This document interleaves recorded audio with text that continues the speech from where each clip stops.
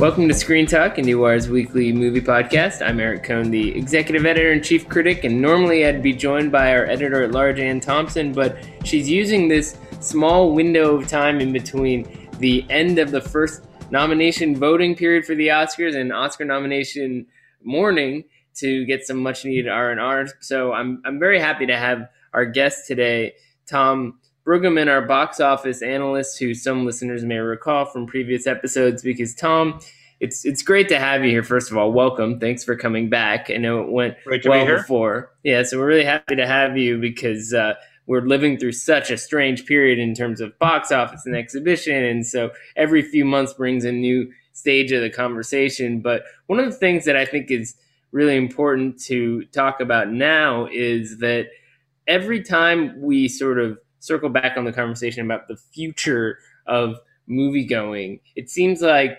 attitudes have shifted a little bit, and it is a fluid situation that often seems quite dire, but movie theaters do seem to be opening. And last Friday, New York City got its green light to reopen, and we're seeing more and more art houses sort of approach that situation. So what is your read now, if you were to say compare it to where we were a couple months ago, in terms of the state of things? Does it seem like we're heading in a positive direction? Well, we're definitely in a positive direction. Let me say from the start, as a caveat, William Goldman's famous phrase about the film industry, nobody knows anything, or whatever the exact words were. This is not a clear period. This is totally uncharted. Anybody who tells you that they know what's going to happen is either has a vested interest in it or is naive. I've been in the industry for multiple decades. I've been doing this as an analyst for almost a decade. And I say up front, I'm not sure what's going to happen. I think the point of how it's different from 2-3 months ago, I expected we would always get at this point. I didn't think that we were going to be in a situation that theaters wouldn't reopen. There's enough demand. I mean, there certainly is enough infrastructure and interest around the world that the United States wouldn't be set apart. And there's just too much vested interest in existing theaters, not just from the exhibitors, but also landlords and communities that they draw people into, as well as the fact that so many of the structures can't be used for anything else. This was always going to happen. But if you're going to go from the perspective of 2-3 months ago, I think every day that theaters don't get open makes it more difficult for business to return as normal, because the business from the start has moved on. The business from the distribution side has moved on. They found alternative ways to play movies, and there's that's been the real stress, that you can't wait forever, apart from the financial losses that so many companies are taking, that the audience has shifted and their expectations have shifted so much. But let's look at this on a more specific level, because on the one hand, you have the multiplexes that just need the scale to really make this worth the effort. But then you have the art houses where, until a few weeks ago, it was unclear how New York City art houses would have any way forward. Then they were given 25% capacity, which still isn't a real way forward, because you're not making money when you have, say 300 seats in a theater and you can only fill 25% of them. So for the multiplexes, what needs to happen for the theatrical business to seem sustainable again? And then we can dig deeper into these smaller players. Well, I think the capacity issue outside of a select number of places is not an issue. Most of the country is not at 25% anyway if they're open, and most if there aren't enough seats in an individual auditorium, multiplexes have the capacity of playing on multiple screens so they can make up for that. And at first, there aren't going to be, assuming Black Widow goes on May 7th, it's going to be close to what the situation was in last September. It can have 8 screens in a 14-screen complex. So that in Manhattan, it did make a difference. What's going to have to happen is that either studios are going to have to restrained from utilizing the decreased window gaps that they have, which is very questionable, and that the public accepts that movie theaters are the prime place to come back and see movies, which is... Well, I thought it was interesting that Tom and Jerry, I mean, in a relative universe in which box office numbers are not huge, Tom and Jerry did pretty well, even though it was on HBO Max. And it does seem like, before with Day and Date, when you were talking about putting a movie at IFC Center that people could watch at home, well, a lot of people just are in the habit of going to a movie theater to see an art house movie, and maybe they know it's on VOD, maybe they don't, they have a relationship to that experience. But when the assumption before this was a bigger studio release, they don't have that relationship. If they can watch it at home, they're going to watch it at home. And it seems like the Tom and Jerry case study, as small scale as it was, would imply otherwise. So you think about something like Black Widow, it does make me wonder if there's enough of a demand to see that movie. I mean, certainly we haven't had something on that level of excitement come into theaters in a year and change. So maybe even with a diminished window, it could still deliver theatrically. I mean, that must be the gamble that Disney is talking through right now, right? Right. And again, to the point of we don't know anything yet and what's going to happen. My sense is that a great deal of the regular movie-going audience, for every movie that comes out, many people are going to ask the question, when will it be available at home? Why won't it be available at home? One of the most dramatic shifts that happened in the business in the last year is that for decades, there has been, and everybody does everything the same way with nuances for different types of films in releasing films. Now, it's varied from what happened pre-Jaws to what happened after Jaws. It's, changed over the years, but generally, any given movie in the past, a Black Widow, every studio would have released exactly the same way. That's not the case anymore. Now we're in a situation where each studio has its own model, its own alternatives. And that's causing confusion. I'll give you an example of a close friend of mine who's out of the business. We talk about movies a lot. We talked a couple of weeks ago, and he was very upset because he wanted to see News of the World, and he's an Amazon Prime customer. And he went to Amazon Prime. And he said, "It's $19.99. What a ripoff! Why is that the case?" He assumed as an Amazon Prime customer, he would be able to get it free. And I had to explain, well, Amazon Prime is a platform. They have their own films that subscribers get, but they also are a platform that video-on-demand films will be available as well. And they haven't. I had that same conversation. I remember almost a year ago when Never, Rarely, Sometimes, Always, when the theatrical release was interrupted, and I was trying to tell people, you should watch this movie. It's a great movie, and there's only one way really to see it. And then they would sound intrigued and go see that price tag and say, forget it. Why would I do it? Which is ironic, because if it was a couple, they'd be spending that or more at the theater, but that's the way it goes. Yeah, I mean, and nobody's certain about this. I wrote about it on Sunday. Raya and the Lost Dragon was disappointing, for a bunch of reasons, maybe because it came out the week after Tom and Jerry. It came out the same weekend that SpongeBob went on premium VODs. There was more competition. It was less known.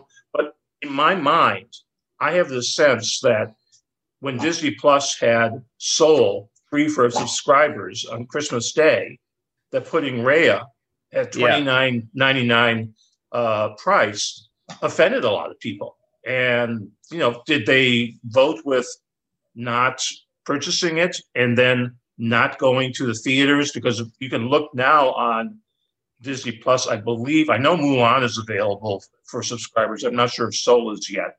Yeah, Raya is going to be available on Disney Plus in a couple of months for free. Yeah. And it's also not, I went as an experiment. I watched it that way. I paid the extra money. I didn't have the chance or the bandwidth or whatever to get it through the other avenues that I have as a privileged writer who can get that kind of access. So I tried it out. And what I was thinking when I was watching it is, it's a good movie in parts. It's not exceptional in a way that felt like it justifies that kind of investment. And that seems to be the challenge here. You have to have such a strong desire for this particular experience. And when that experience is framed with all of these other options, why would you spend the extra money? I mean, something like that where it's on Disney Plus. Well, if you're already a subscriber and you want to watch something with your kids, you have a huge catalog of options. So a new release is almost irrelevant. Right, exactly. And this same weekend, Coming to America, the sequel came on Amazon Prime for free.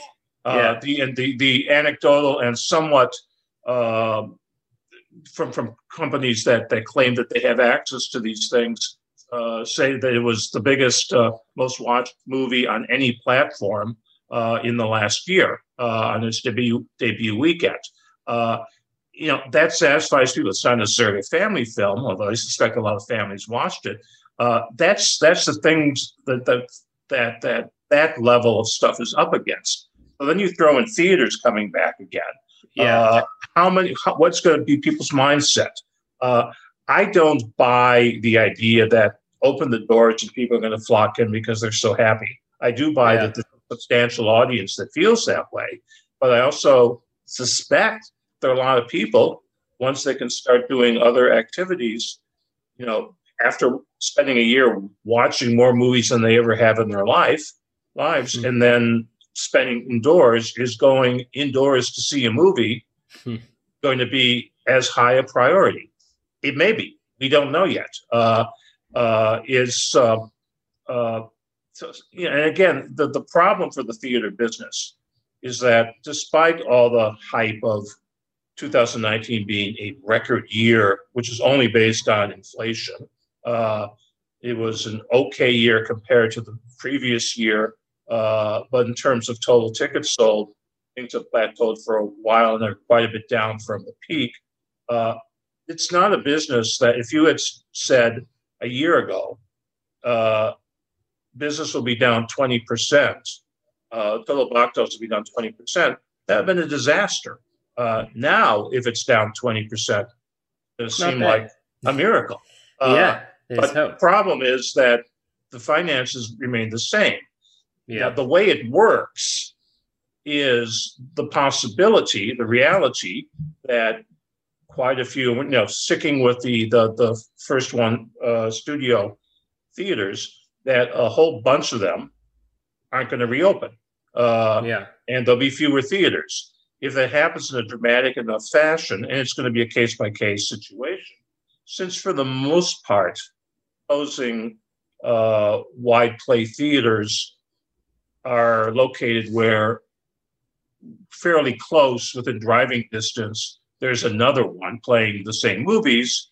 It's possible that those theaters that survive, that continue, might pick up enough of that business so that their individual finances won't be as badly affected if business goes down 20%. That's another unknown. Yeah, but so that leads into, I think, this fascinating contrast with the art house market, because the numbers are just so totally different. You're dealing with probably less overhead, but also just a different kind of model in terms of how these movies make money and how theaters stay in business. Here in New York, which got the green light a week before March 5th, that on March 5th theaters could reopen. It's been a very gradual process because, again, it's if you don't have a lot of seats, then 25% isn't enough. If your theater workers can't get vaccinated, which so far they can't, it's not necessarily worth the risk. But we are seeing moves toward sort of experiments with reopening. IFC Center, Film Forum around the corner. We expect MoMA and Lincoln Center sometime soon will give us their timelines. And the way in which movies come out that are, awards contenders, international cinema, they're very reliant on the New York market. Just historically, that's always been the case. What's it going to take for the New York market to sort of regain its foothold and launch films in any way like it could before? Well, again, it's New York and LA that have simultaneously set the tone, and usually for most films the same date. Although there's much greater differences, there's more seating in LA at the appropriate theaters. Yeah. The big question for Specialized has operated on a different model. I said at the start that there have been set models that movies have been released, but nuances within them. One of the nuances, as most people are aware, is that a Specialized film, i.e. Nomadland or Minari under the old rules, would have opened up in New York and Los Angeles initially, maybe 2 theaters. I can almost tell you which theaters they would have been, and played for a week. Then second week, 5 to 10 other cities joined in, mostly exclusively. The third week, a little bit more, depending on whether would they open up around the holiday and trying to maximize on holidays, or where they were in relationship to Oscar nominations. They expanded. So it was a slow, gradual process. Now that's at odds with this new expanded window model. Netflix, of all people, sort of set the tone with this when they set up a 3-week window on their awards contending films in past years, like Roma and Irishman, where they opened up in New York and LA, I think one case San Francisco, 3 weeks before their date, added some theaters 2 weeks before the date, more 1 week before the date, and continued adding on theaters when the film went on Netflix. That model, and those weren't expected to gross all that much. It was, it's not a prime player, and a lot of exhibitors, or not so much the Specialized ones, resisted that. Now, and the reason for doing that is that it allowed the possibility, without mass TV buys, to build up word of mouth, to be able to have one of the things affecting my job is that people look at per theater averages, and that's an apples and oranges comparison so much of the time. But distributors are afraid quite often to open up in 5 or 6 theaters the first week, because New York and LA do so much better than everybody else, and people will misinterpret them. I hope all that stuff goes by the side. That can be very, even though it relates to what I write about, that can be so misleading and can hurt the overall situation. I think it's a good thing if Specialized learns how to use marketing. A lot of the companies know how to do this a lot, but knows how to do social media, and makes an attempt to elevate this, that they will speed up the weeks, that they will go more theaters the first week, double or triple the number the second week, wide the third week, for the major films. So then the concept of the platform release has to evolve, basically, is what you're saying. Yeah, and that's been very static. I mean, there have been some minor increases in that, but it's and so much of the best grosses come from the time of the year of the awards, and that's been so tied in with when the nominations are, and maximizing, going wider at that point. Usually in recent years, by the time the awards come in late February, early March, films are mostly out on at least VOD, which is after 70, 72 days. But this year is entirely different. You can't make any sense out of this year. Except that everything that's going to be nominated in all but possibly foreign language film, and I'm not sure about that, everything by the 1st of April will be available to see at home after the nominations, before the awards. That's unprecedented. Which is awesome, by the way. I mean, honestly, that's always been this frustrating challenge. It's like you want to use the Oscars as a platform to get people aware of a wider array of options, including films like even something like Nomadland is not a movie that I would say general audiences get really enthusiastic about, but if they can watch it at home, then great. So I'm curious to know what kind of a bump that has across the board beyond, say, the Best Picture nominations. But that is very interesting. But again, that's a challenge because, again, the margins for Specialized theaters are so small that, this is the way this all shakes out remains to be seen. If there are fewer theaters, in some cases, Specialized theaters may have less competition. It may be that is up to distributors, but distributors may try to keep these theaters alive by giving them a little bit more exclusivity over the round the corner wider, chain theater. But that's very difficult to pull off because those chains, if a film is successful, provide a huge amount of the income in later weeks, and you can upset them by not giving them a piece of the action fairly early on if they have viable theaters in many markets. But anyway, it's a very complicated situation. I would say, again, there is real danger to Specialized. The good thing is that the aid packages that have come out benefited a lot of the small theaters because if you're a small operation, you qualify. I don't believe that a prime circuit like Landmark has qualified. I'm not 100% certain by that.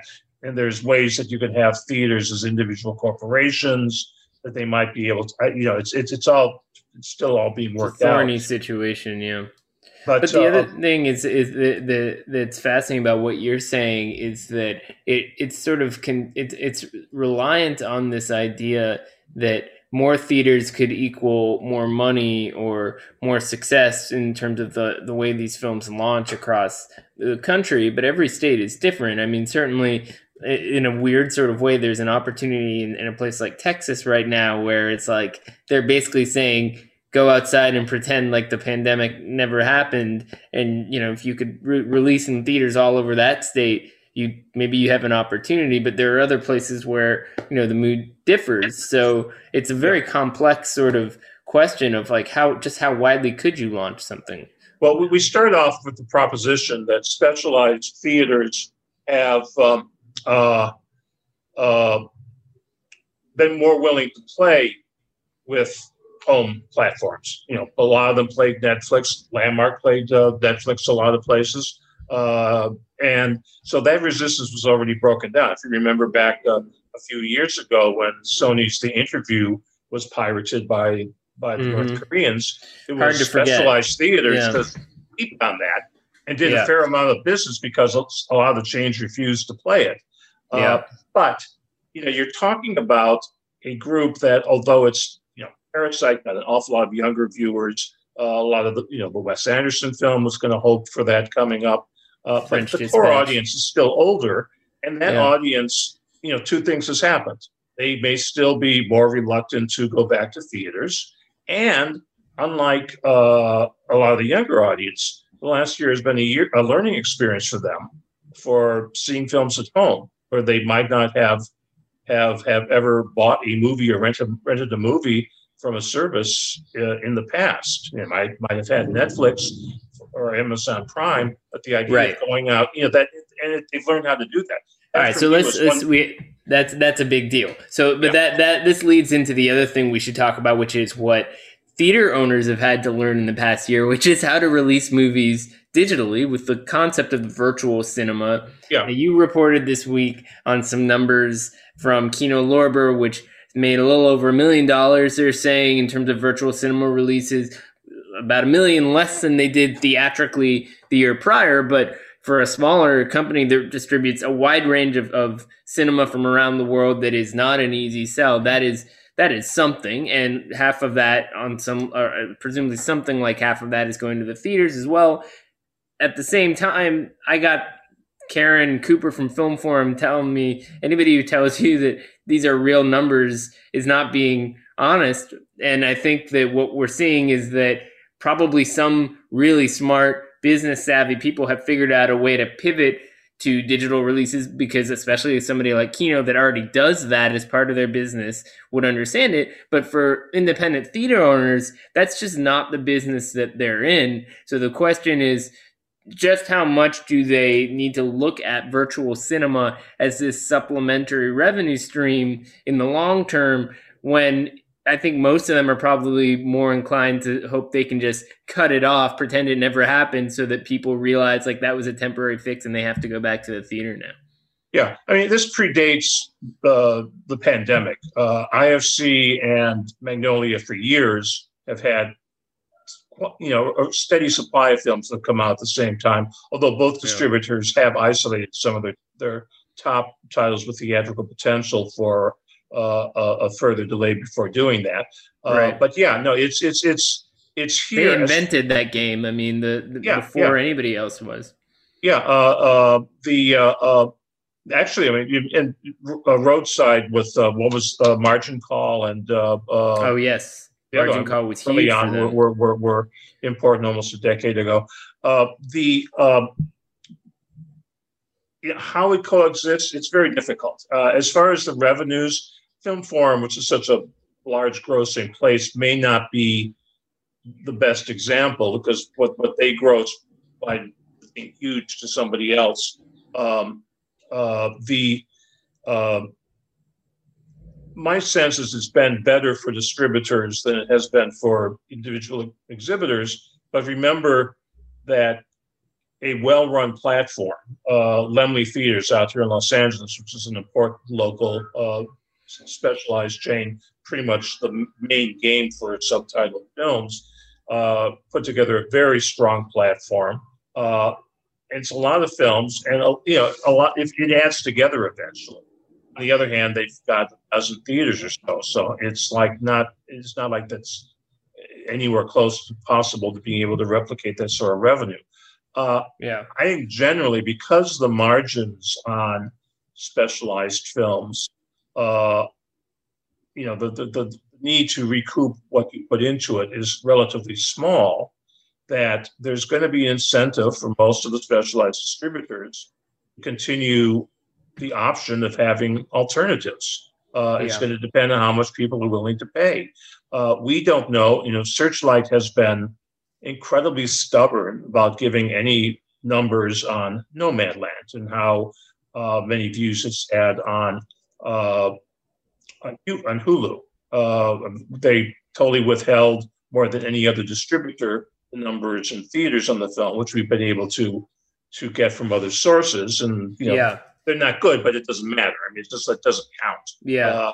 My guess with Nomadland would be good, maybe not exceptional. I mean, someone might get mad that I would guess that, but what can we do when we don't see it? That would have been my assumption, but I got an email yesterday from, again, I don't know how accurate they are, but a service that monitors views from at least some percentage of the audience. And for the weekend, Coming to America was 1. SpongeBob was 2. If I recall correctly, Nomadland was 3, or it might have been 5. The first Coming to America was 4th, believe it or not. So if that's the case, it's getting a lot of views, and that increases its value to Hulu. And at this point, we're talking about as we should, the conflicts between theaters and studios and their relationship. But that's not the only game going on right now. There's all these other games going on. It's a game between video on demand and streaming as a model, and it's a game between premium VOD and regular VOD for certain titles that can go either way.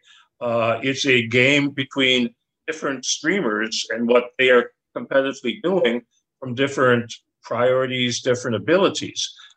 There's speculation. I don't know. This is not something I've researched, but I read someplace that the reason Paramount Plus was rushed is that overall the company is in play and its value increases if it had a platform. But if that's their prime incentive, it might be of interest to them to reach out and purchase a film for a really ridiculous amount of money. Now, they really missed out on not holding on to Coming to America, and they sold it off to a streamer a year ago. That's interesting. Yeah, I mean, they sold it off at $125 million supposedly for a film that cost $60 million, and then they didn't have to spend marketing on it, which then around the world another $50 million. So that's a huge profit. But that's a loss for theaters. SpongeBob, it waited until April. Why couldn't it have waited another month and gone in theaters? But again, we that's part of the frustration for me in my job, because we don't have access to these figures.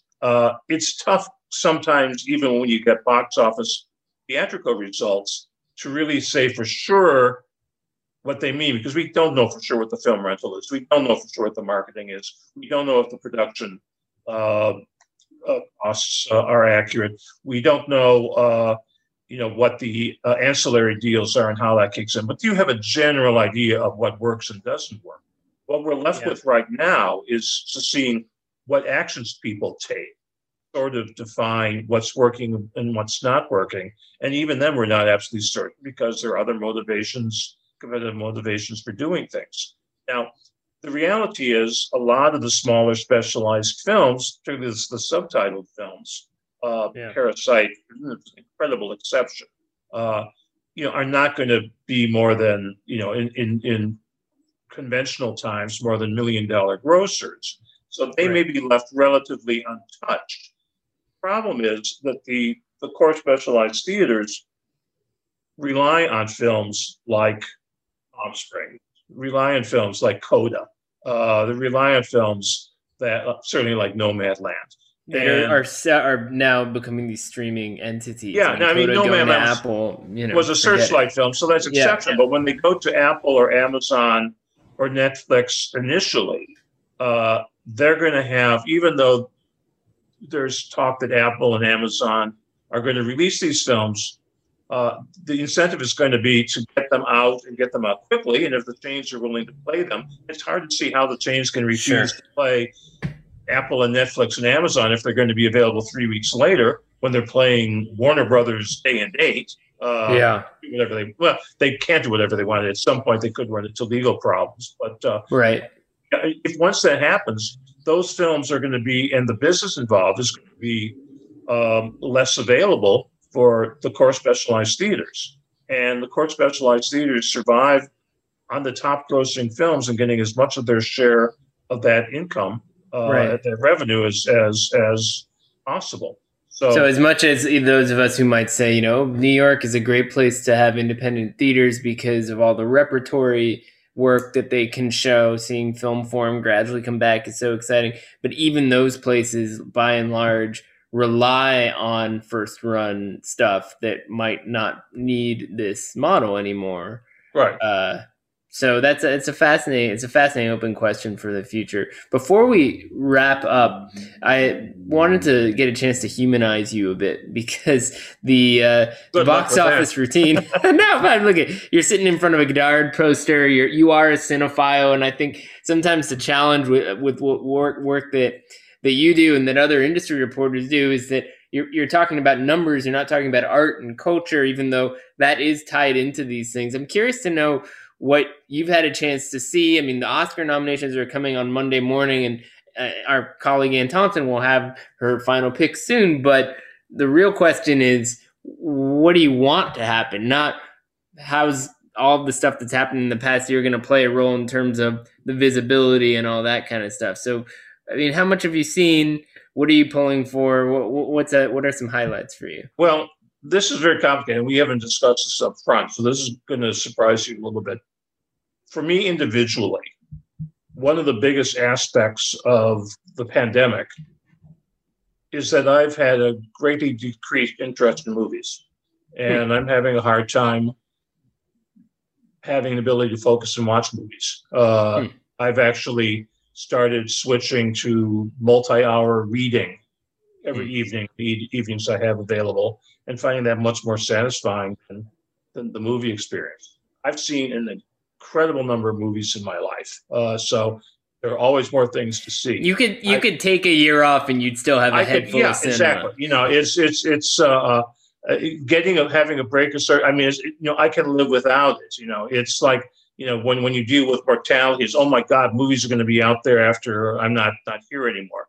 I actually have not, as far as the Oscars are concerned, this will be the first year that in many years that I will not have seen all of the top nominees by the time of that they come out. And frankly, there's a film that's in the running for Best Picture that I saw 20 minutes of months ago and stopped. And even if it was Best Picture, it's sort of like in my mind, okay, I don't have to see this. I don't have to see everything. It's a very, very tough year. Let me put it this way. I know a lot of people watching, certainly the IndieWire world internally and externally is very excited for good reason with what's going to be nominated this year. There's diversity. There's so many independent films, and for the most part, I've preferred this sort of nominee to the studio nominees over the recent years. Not entirely across the board. I was a huge fan of Gravity. I thought that it should have won rather than what did that here. Think of a world, and this is probably a good thought for thinking about how the outside world is reacting overall. Yeah. What would the world that is excited about the nominees, how would they feel if for some reason it ended up that only films that had grossed over 100 million could be nominated for Oscars? Which is really sort of the equivalent. I don't know. It's funny. I don't know if you listened to when Tom Quinn was our guest last week. He was saying he's on this track about how every Oscar contender must report box office to qualify, and I feel like that's going to be a pretty hard bar to get to. But also, it's like, what would that tell you? It would tell you on a regular basis how few of the movies that we get really excited about actually perform for a mass audience, and that's a disconnect culturally. Yeah, so I think this is a strange year, and I admire the Academy for making every effort to make sure it happens, as it is going to happen, and they've got a strong producing team behind them. The report that they may try to do it at Union Station, which is a spectacular place. It's a cool idea. Right. That's very interesting, but it's an asterisk year, and it's as it would be the other direction.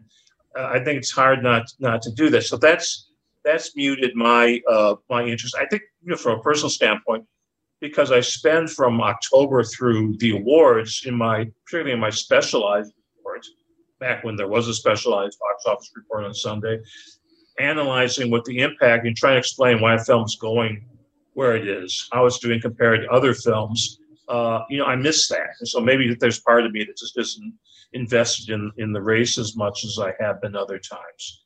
Maybe. I also think that if the Best Picture conversation was centered on the movies that actually don't tend to generate headlines around Oscar season, which is to say the international films, like if we were all talking about, is it going to be another round or The Mole Agent versus Minari, which could actually get a Best Picture nominated, it would be fascinating for us, because I think even somebody like you who's maybe feeling okay about not watching all these things might feel more compelled on a regular basis based on the reminders that are out there. And one of the things we're just getting reminded of is that there's a lot of the movies that end up getting all this attention for Best Picture. They're not necessarily something that's going to change your life, that you need to drop everything and do, and you will get a better aesthetic experience from the book that you're reading right now. So you may as well just go that route.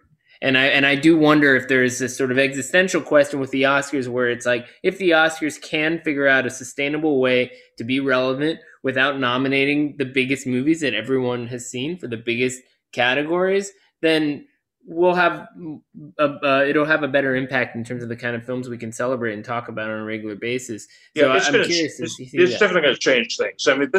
I'm really befuddled, and actually one of the movies, to make a confession that I haven't seen, is Tenet. I'm befuddled that Tenet hasn't shown up in the crafts. You'd think this is the year, and certainly Warner's and Nolan intended this, that by being out there, being fairly successful, it's hugely successful on home platforms. It's more than 6 months after the film came out, and it's still charting fairly high on a $5.99 price.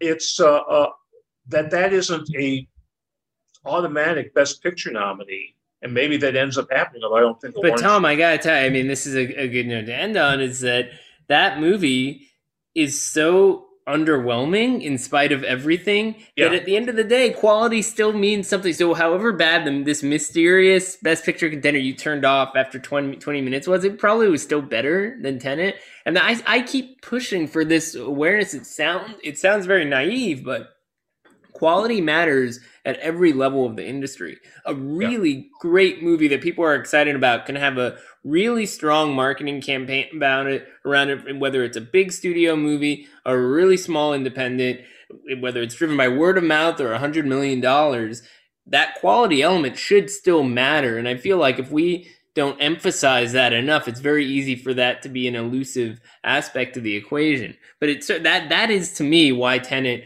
is not an Oscar movie. It's just not good enough, no matter how you spin it. And clearly, that just didn't resonate with people. And you have to have some heart. And you have to have some fan base to be nominated.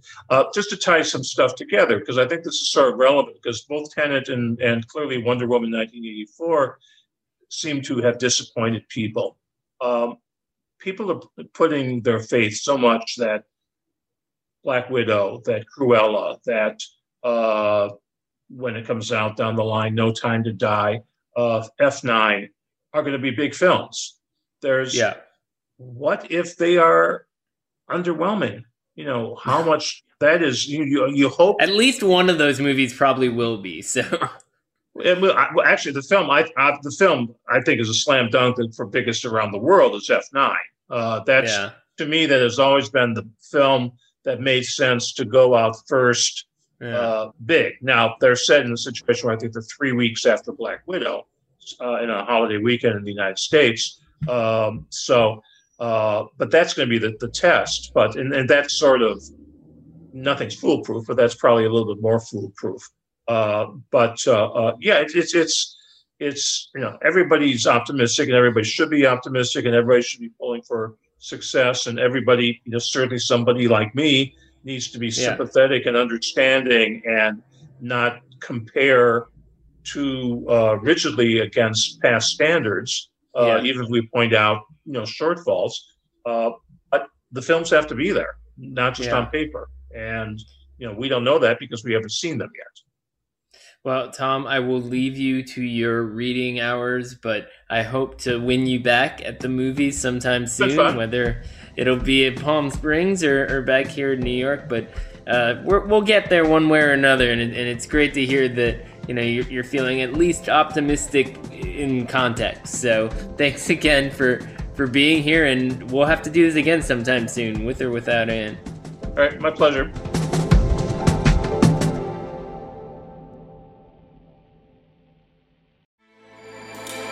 With everything you have on your plate, earning your degree online seems impossible. But at Grand Canyon University, we specialize in helping you fit a master's degree in education into your busy day. Your graduation team, led by your own GCU counselor, provides you with the personal support you need to succeed. Achieve your goals with a plan and team behind you. Find your purpose at Grand Canyon University. Visit gcu.edu.